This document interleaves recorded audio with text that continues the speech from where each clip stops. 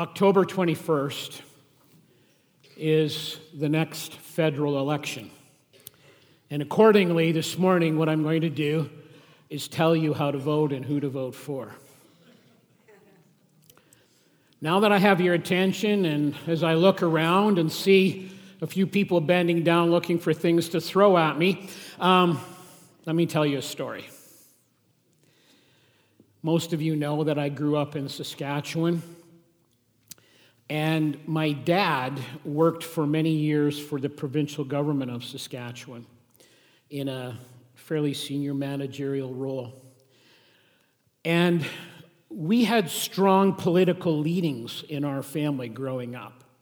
But during his time working, all three of the different parties were in power. At first it was the Liberals when he started out as a young man, and then a little later it was the NDP for a number of years, and then finally the Conservatives. And as we would be at home, one of the things he would talk to us about is he would say, there are times where they'll do things, the governing party, that I don't necessarily agree with. It didn't go against my principles, but I just would have done it differently because I am working for them technically, and for the people of Saskatchewan, I choose to be loyal. And if there was ever a time where they asked me to compromise my principles, I'd have to step away.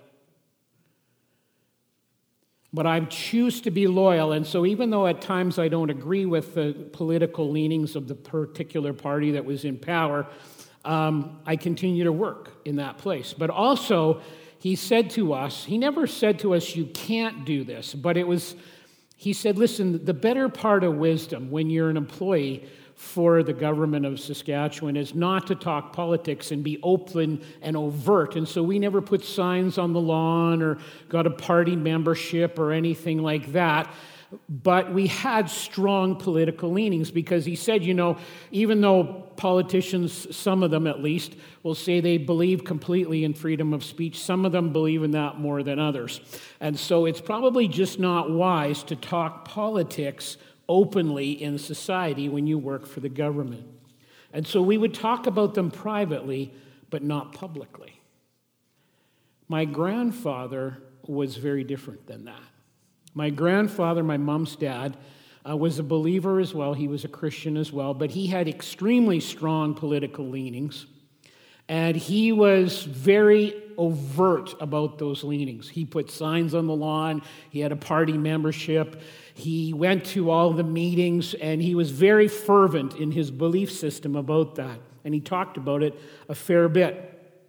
When I became a pastor, he was quite concerned. My friend Sean Humphreys, my grandfather never came and talked to me about this directly, but my friend Sean Humphreys said, your grandfather is really concerned about you. And I said, oh, really? He goes, yeah, he said, he was talking to me about this, and he says, Scott's a pastor, and he should be using the pulpit to make political statements. And he said, he's got a position of relative influence. People seem to listen to him at least once in a while. And he should be using the pulpit to make these statements.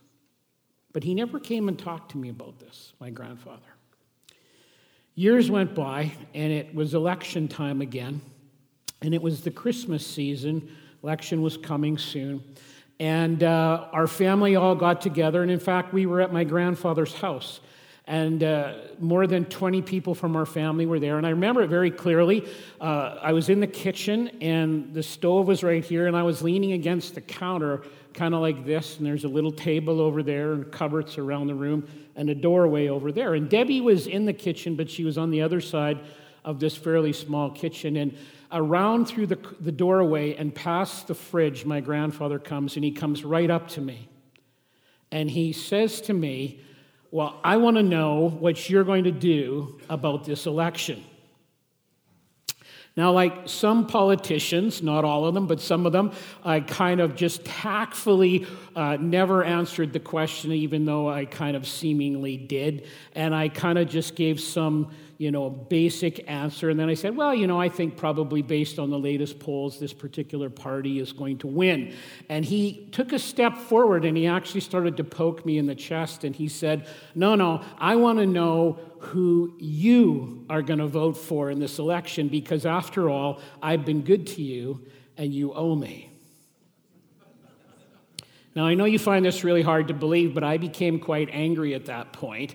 And I said to him, I will never vote for that party because of their beliefs on this and this and this. And he didn't like that too much. And so he started coming at me again. Meanwhile, Debbie had was hovering on the peripheral of this conversation, and I turned to her and I said very forcefully, I said, we are leaving right now. Even though it was very early in the evening, much before we would have gone. Because I didn't say this to him, I said it to her later. I was about to say something I knew I would really regret. And a lot of people in my family were and still are non-Christians, and they had a very, well, let me put it this way, they didn't like Christians too much. So I didn't want them to hear this stuff going on, this fight. And we left. We packed up and we left very early, like 7:30 or something like that. Later that night, my grandfather called, and he did something he had never done up until that point in my life, and he never did again in my life before he died a few years ago. He sincerely apologized. And he said, I was way out of line. Please forgive me. And that takes a lot of courage. I had really admired him for that, because we've all done things we shouldn't do. I certainly have. And when we do that, we humble ourselves, we admit our wrongs, we don't make excuses, which he didn't do. He didn't minimize his behavior, which was really way out of line. He just asked for forgiveness. And my grandfather and I had never had a close relationship prior to that. And after that, we just continued to have the same kind of relationship, just kind of a reasonable one. We just never talked politics ever again. Now, in light of that story, let me go ahead and tell you which party to vote for, and there's going to be a place in the lobby where you can sign up for memberships. Not really appropriate, is it, for me to stand in the pulpit and do that? But what I will do is I will ask the question, does God offer any principles from Scripture for us on the issue of politics and political involvement and who should be in power and things of that nature? We're in this series of messages right now called I'm In, But, and the premise of this whole series is that we can believe in God, we can have a relationship with God through Christ, like Pastor Aaron illustrated through communion earlier, where our sins have been forgiven, we've admitted our sins, we've asked Jesus to forgive us of our sins. We've received him as Savior. We've invited him to be the Lord of our life. But we've then said, in this area of my life, you're sort of persona non grata. I don't want you to touch. I don't want you to try and influence. I'm not going to open myself up to you in this particular area. So in other words, I'm in, but. And that really when we approach life like that, practically speaking, we're acting like in that particular area, I'm saying either God doesn't exist or what he says just doesn't matter. And so this morning we're going to look at the idea of I'm in, but don't you dare touch my politics. If you have your Bible, turn with me to the book of 1 Samuel, which is about a third of the way through the Old Testament. If you come to Joshua and Judges, those kind of books, just keep going to the right. If you come to Kings or Chronicles, you've gone a little too far. 1 Samuel chapter 8, beginning in verse 4. 1 Samuel chapter 8, verse 4. And as I read, I remind you, this is the word of the Lord. All the elders of Israel gathered together and came to Samuel at Ramah. Now, in that time, in the nation of Israel, they operated under what's called a theocracy. So God was like their leader, their king. He was the one in charge, and he would speak through his prophets. And one of the key prophets, if not the key prophet in that era, was the prophet Samuel.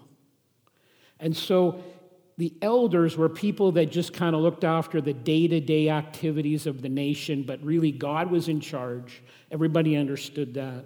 at least in theory. And he spoke to them primarily through Samuel. The elders said to Samuel, "You are old, and your sons do not walk in your ways. Now appoint a king to lead us, such as all the other nations have." But when they said, "Give us a king to lead us," this displeased Samuel. So he prayed to the Lord, and the Lord told him, "Listen to all that the people are saying to you. It is not you they have rejected, but they have rejected me as their king, as they have done from the day I brought them up out of Egypt until this day, forsaking me and serving other gods. So they are doing to you. Now listen to them, but warn them solemnly, and let them know what the king who will reign over them will do." Samuel told all the words of the Lord to the people who were asking him for a king. He said, "This is what the king who will reign over you will do. He will take your sons and make them serve with his chariots and horses, and they will run in front of his chariots. Some he will assign to be commanders of thousands and commanders of 50s, and others to plow his ground and reap his harvest, and still others to make weapons of war and equipment for his chariots. He will take your daughters to be perfumers and cooks and bakers. He will take the best of your fields and vineyards and olive groves and give them to his attendants. He will take 1/10 of your grain and all of your vintage and give it to your officials, to his officials and attendants. Your manservants and maidservants and the best of your cattle and donkeys he will take for his own use. He will take 1/10 of your flocks, and you yourselves will become his slaves. When that day comes, you will cry out for relief from the king you have chosen, and the Lord will not answer you in that day." But the people refused to listen to Samuel. "No," they said, "we want a king over us.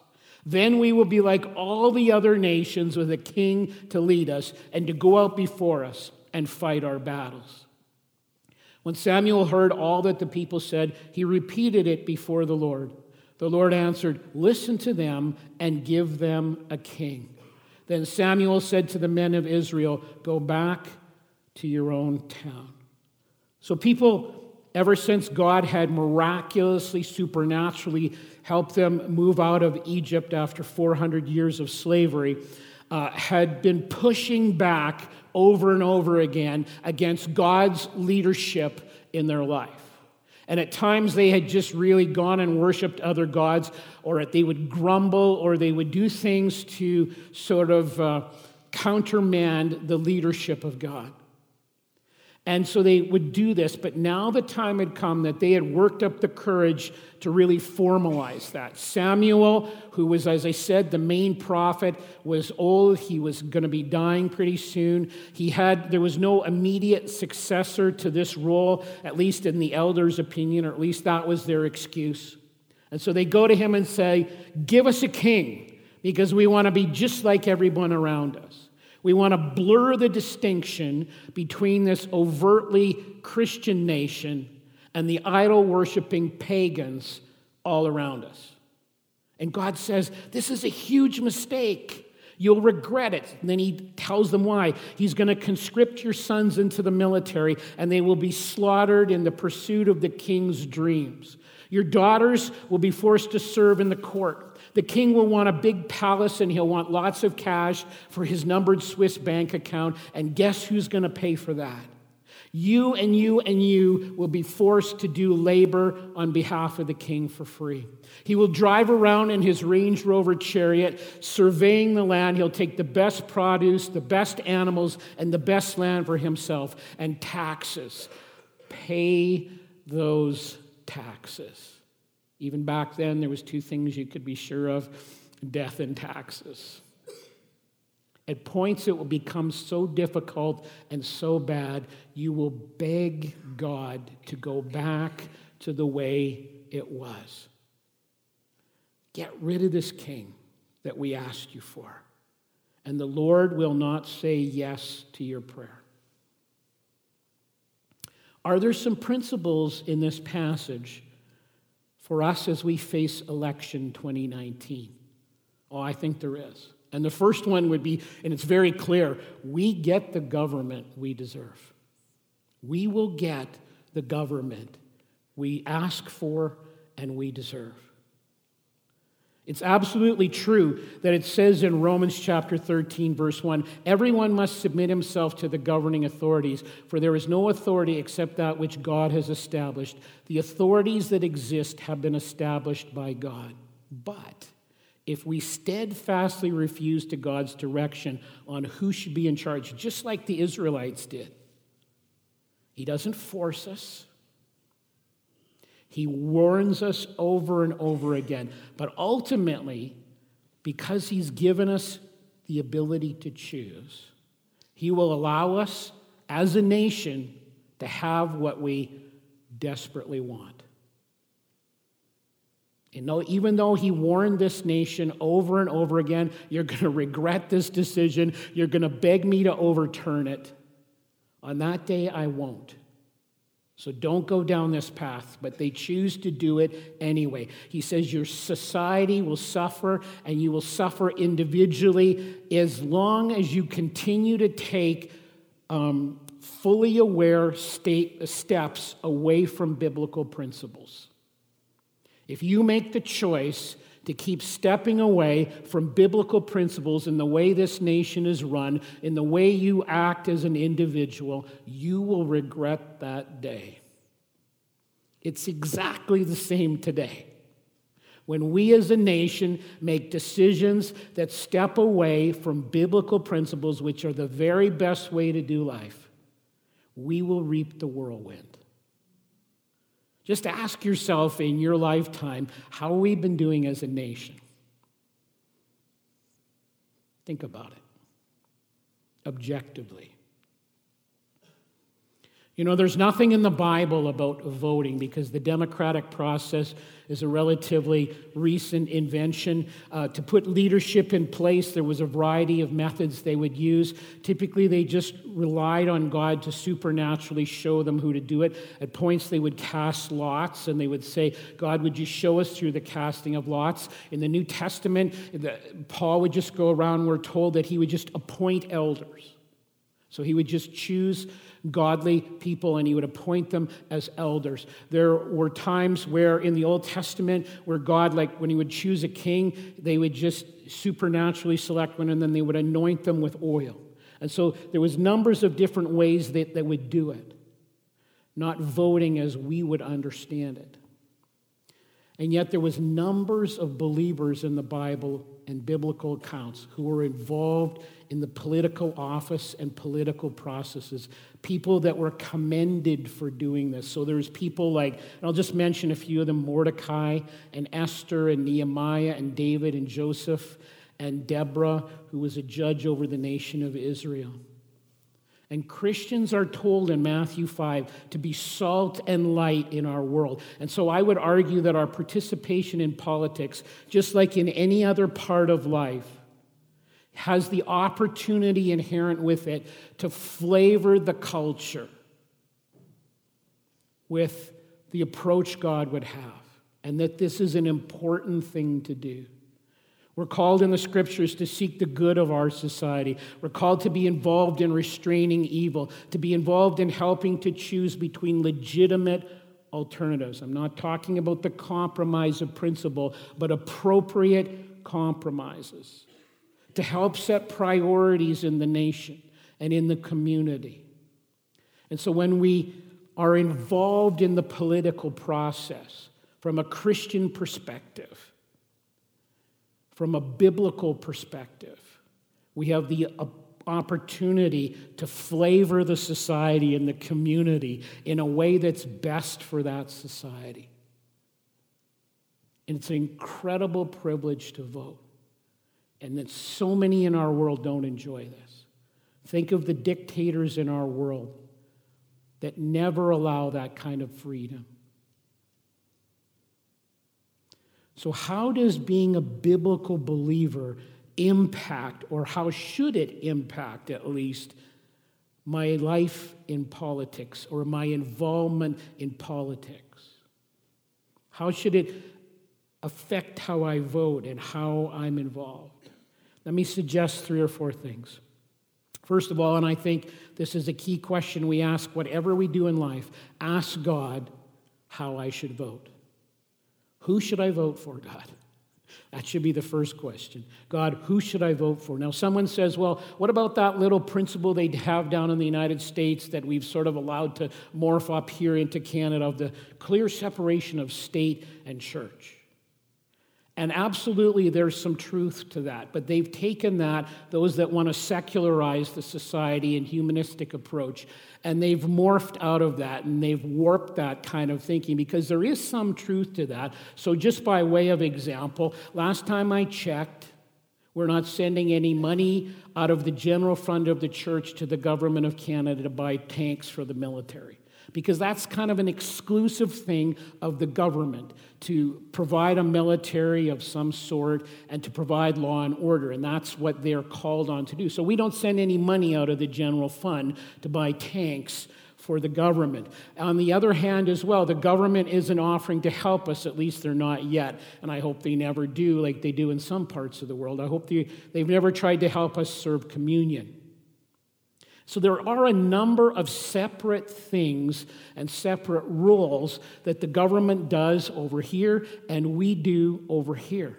But at the same time, as I said, those that want to secularize and have humanistic views, they want to bring from that and say your faith should have zero impact in the political realm. This is a lie from the pit. Because if our relationship with God is not an umbrella approach to life that impacts every part of our life, every decision we make, every approach we take, it's not much of a faith. And if I know anything about Scripture, one of the things I know is that God demands to be first in our life. And He wants to flavor and influence and impact every choice we make. And as I said, if we don't allow it to be preeminent and touching all the parts of our life, it's not much of a faith. It's certainly not a biblical faith. And so when it comes to who you vote for, I think the first question should be, God, who do you think I should vote for? Would you give me wisdom on that? I checked just this past week. There's 21 registered parties to vote for. Here in Canada. And of course, some of them are a bit of a joke, and some of them, perhaps many of them, are sort of semi-serious or whatever. But there's a lot of parties, not that many perhaps in our particular riding, but there's a number of parties, and who knows how many different candidates. Have we asked them? And so some of you are sitting there thinking, you mean to be suggesting, Scott, that God might actually want to influence or even change my vote? Absolutely. I don't know if He will, probably not, but He might. But have we sincerely asked Him, who do you want me to vote for, and how do you want me to assist in the process, in the political process? What level of involvement might you want me to have? The second thing would be just to think. And I think there's less thinking about stuff like this going on in our society. As the Bible says, as I referenced just a few minutes ago in Matthew 5, we're called to be salt and light in society, to say, I'm going to seek to live biblical principles out in the way and in the choices and in the priorities of my life. And I heard not long ago one of the political commentators who, you're going to hear this every time there's an election, one of them will make this comment. They'll say, and the person said this just a few days ago, we know that the voters' wallets dictate where their votes go. And whenever I hear that, which I hear at every election, I think how shallow and pathetic and sad. Sure, money is important. I'm not saying it's not. And we absolutely want it to be used in a responsible manner so that it can have the greatest impact and influence in a really healthy way to help not only our own nation, but different nations in the world. And this is one of the things we're known for, which I think is a really good thing. And it's certainly one of the personal considerations I think about when I consider who am I going to vote for. I look at how are they going to manage those kind of things? What's their plan? And these are great questions to ask. But as Christians, we have a higher calling and a greater responsibility than solely worrying about how much money I have in my pants. Stuff way more important than that. So think about this stuff and ask yourself, what are the biblical principles as I go to vote, as I go to participate, however I am led by God to participate, what are the biblical principles that are at play here? Because as I often say, I've probably already said it today, it's the best way to do life, and it's the best way to flavor in a healthy way our society.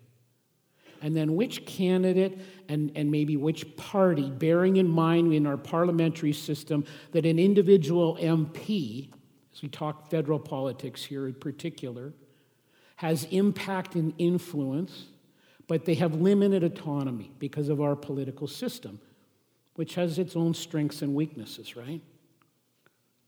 And so they have impact, but it's limited by the party system. So which individual and perhaps even which party best represents those things that are near and dear to my heart that God's put in my heart? And there's many places to get this information, and so I encourage you to educate yourself. Don't just follow the polls or, follow whatever.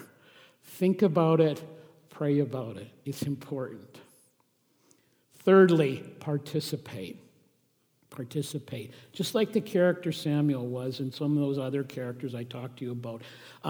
Every poll that I've ever seen, at least in recent years, indicate that biblical believers are more likely to write letters, emails, to vote, to contribute to the political process than the general population by percentage, which is a wonderful thing. Being involved in the political process is a good thing to do. To volunteer to help your candidate, and if you want to put up a sign or whatever, those kind of things on your yard, good stuff to do. To question the candidates, go to those all-party things. What do they stand for? Try to influence them in a good way. And maybe you should run for office. That might be a really good thing to do. If God leads you to do that, really good thing to do. And of course, pray for those that God has put in authority over us, even when you don't agree with their decisions. Because remember, these people, they have it difficult often. You have to have really thick skin to do that job. And I believe in my heart, even when I disagree with whatever this individual or whatever that party, wherever we're talking, sometimes the decisions they make, I believe the bulk of them have our best interests in mind. And sure, there's going to be some rotten apples, just like in every segment of society. But I think most of them are trying to do their best. And I know that's hard to hear because Canada, we're known as one of the most cynical nations. That's what the sociologists would say. One of the most cynical nations in the world. And so it's normal for us to assume the worst. But I think that many of them are trying their best, at great cost often. So pray for those that God puts in authority over us. Finally, I really encourage you to go vote. As I said, we're more likely, biblical believers, to do this kind of thing than the general population, and that's good, but not everybody does. And we should all vote. There's almost no excuse not to vote. You'd really have to work hard to find one not to vote. So I encourage you to be involved. I encourage you to vote. You know, the children of Israel didn't want God formally as their leader, and it cost them dearly.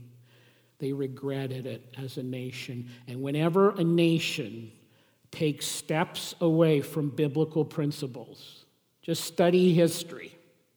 When you walk away from those principles, you see regret in that nation. Maybe not right away, but over the long term, you absolutely do.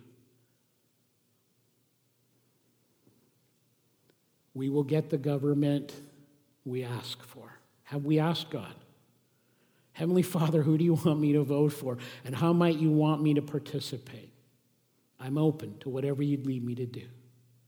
So what I want us to do right now is I want us to pray about the process. And what we're going to do is we're going to take 1 or 2 minutes of just silence where you can pray individually. Maybe pray for your MP, maybe pray about the election, pray for the different leaders of the parties, whatever you want to do, however you feel led. Maybe start out with that question, God, how do you want to lead me in this process? And then after 1 or 2 minutes of prayer, I'm going to pray just to end that time.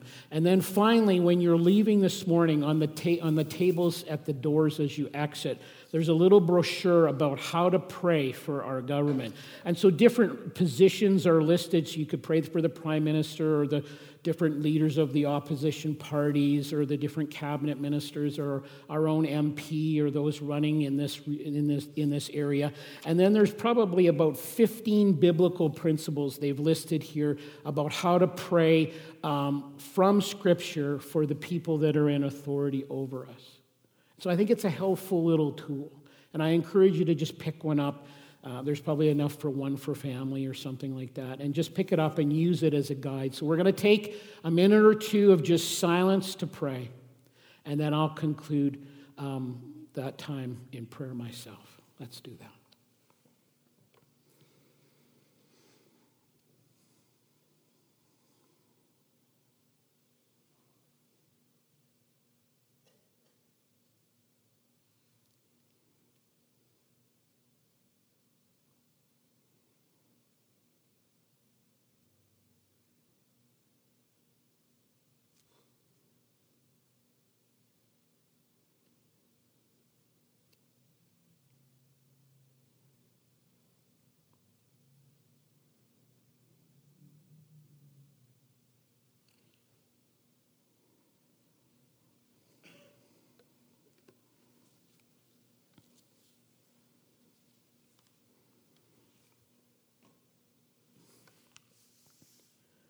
So, Father, thank you so much that you're in charge, that you're sovereign, that you've never given that up, you've never relinquished that, and yet at the same time, in a way that we don't totally understand, you allow us this freedom to choose. And so we're grateful for your sovereignty and yet your freedom at the same time. And so, Lord, we thank you for the blessing of living in Canada. What an incredible blessing to be a part of this country that enjoys just so many good things. Thank you for that. Thank you that we can pray openly and have a service like this where so many places in the world, that's just not possible. In fact, many places in the world where people are suffering and dying for their faith every day. And so, Lord, thank you that we live here in this way. And Lord, we pray now for this coming election. We pray for your choices to be put into place, not just what we might, sort of selfishly desire, but would you lead? Would you begin in my heart, but in our hearts? And may you use us to help flavor the culture in a way that reflects you well. We would pray, Father, for those that are going to be elected or be in opposition or whatever the case may be. Lord, they're going to get put in places where it's really tough. And I think this is always a good thing in life because when it's overwhelming, we tend to look outside ourselves for help. We humble ourselves. And I pray that they look to you. I pray that they would seek wisdom from on high, like it talks about in James 1. I pray when they have to make those cutting-edge decisions about, is this a matter of principle on which I can't compromise or a matter on which it's legitimate for me to be flexible, help them to know the difference, Lord. Help them to choose what is right. Help them not to just govern by what the latest poll says, which some of them might be tempted to do. Help them to have the courage to make the right choice. And this is part of what being a real leader is. And so we pray, Father, that you would bless in that. We pray that you would lead. And we ask these things now in Jesus' precious name. Amen.